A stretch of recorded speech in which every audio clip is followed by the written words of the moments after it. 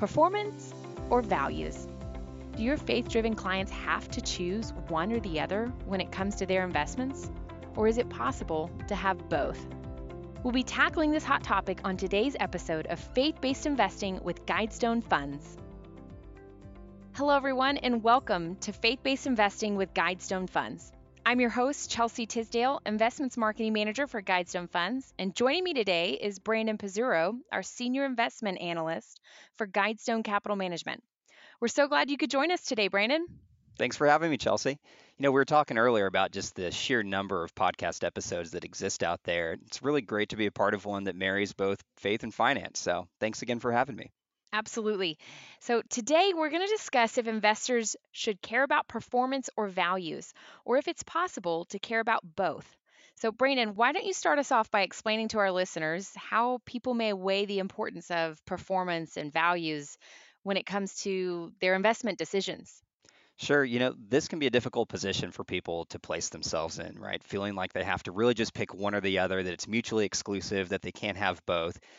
I think it's important to remember that you really don't have to give up on your values and faith in order to receive a return on investment. Investors really, they're going to put their money into a stock or a fund for what reason? Because they want it to grow. And that's the important part when they're trying to invest for their future. But they may also feel a level of guilt by investing their money into a company or a fund that may not necessarily align with their values and their faith and, just their whole belief system. I think it's really a common misconception among investors that it's impossible to invest in companies that align with their values that may also perform well. I don't think that's the case. It really is something advisors should stress to their clients overall when they're having these discussions with them. I think one of the most important pieces of describing this is looking at longer term periods. There's historically been no meaningful difference in performance between a screened mutual fund and their market benchmarks over these longer periods of time. Brandon, I think so many could resonate with that feeling of guilt. And what a relief to really know that it's possible to be rid of that feeling and not sacrifice performance.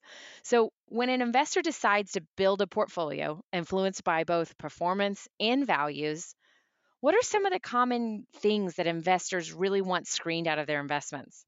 That's a great question, Chelsea. There's a lot of companies that, purport to do screening, and they're going to have a little bit of a nuanced take in the way that they do it. So let's talk a little bit about the way in which Guidestone approaches this topic.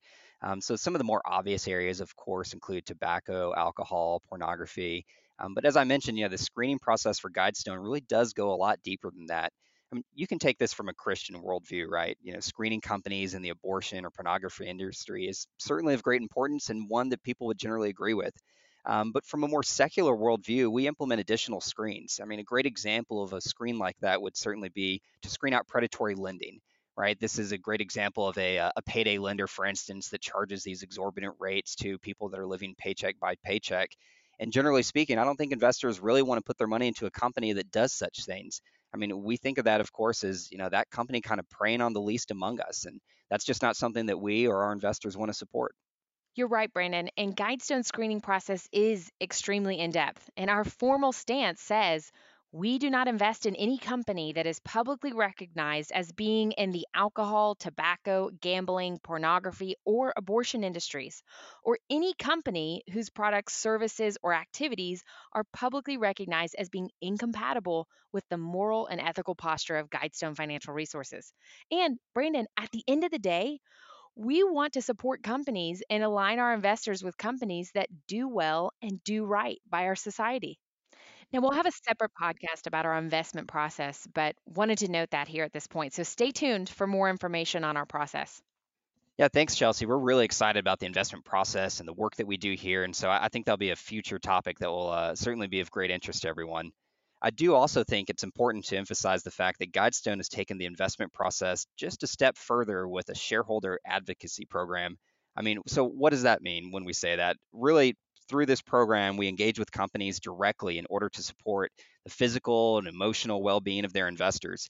So an example would be, that we recently partnered with the Interfaith Center on Corporate Responsibility, the ICCR, to reach out to AT&T in order to really kind of explore some additional ways to combat child exploitation. This advocacy program really provides us with the ability to give our shareholders a voice and hold companies accountable. So true, Brandon. We'll dive deeper into shareholder advocacy in later episodes, but I also wanted to reiterate that advocacy program that we created here at Guidestone really was to take a strategic effort to evoke real change for investors while investing in companies that may provide investors with a positive return. That's an excellent point. We're always on the lookout for ways to align with investors and create this positive impact we've been talking about. The funds are built around Christian values, and we recognize that those values are held by people within and even beyond the evangelical Christian community.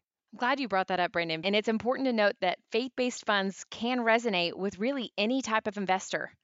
So, Brandon, thank you so much for joining us today. You've provided some really valuable insight into this ongoing debate of performance or values. Yeah, thanks for having me. This is a great topic, one that we love to speak about, and certainly look forward to touching on this again in the future. Keep an eye out for our next episode, a more in depth look at what faith based investing looks like in your client portfolios. Thanks for listening, and make sure to subscribe so you don't miss out on any of our upcoming episodes. We have some exciting guests lined up this season. If you have any questions, please visit our website at guidestonefunds.com/do more or email us at faithbasedinvesting@guidestonefunds.com.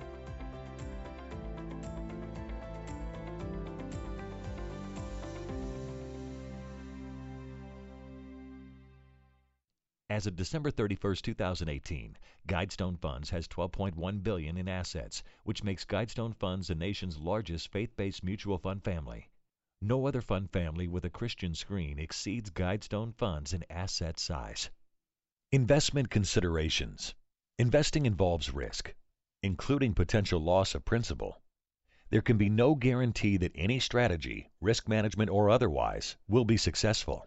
You should carefully consider the investment objectives, risks, charges, and expenses of the Guidestone funds before investing. A prospectus with this and other information about the funds may be obtained by calling 1-888-GS-FUNDS, 1-888-473-8637, or downloading one at guidestonefunds.com/funds. It should be read carefully before investing.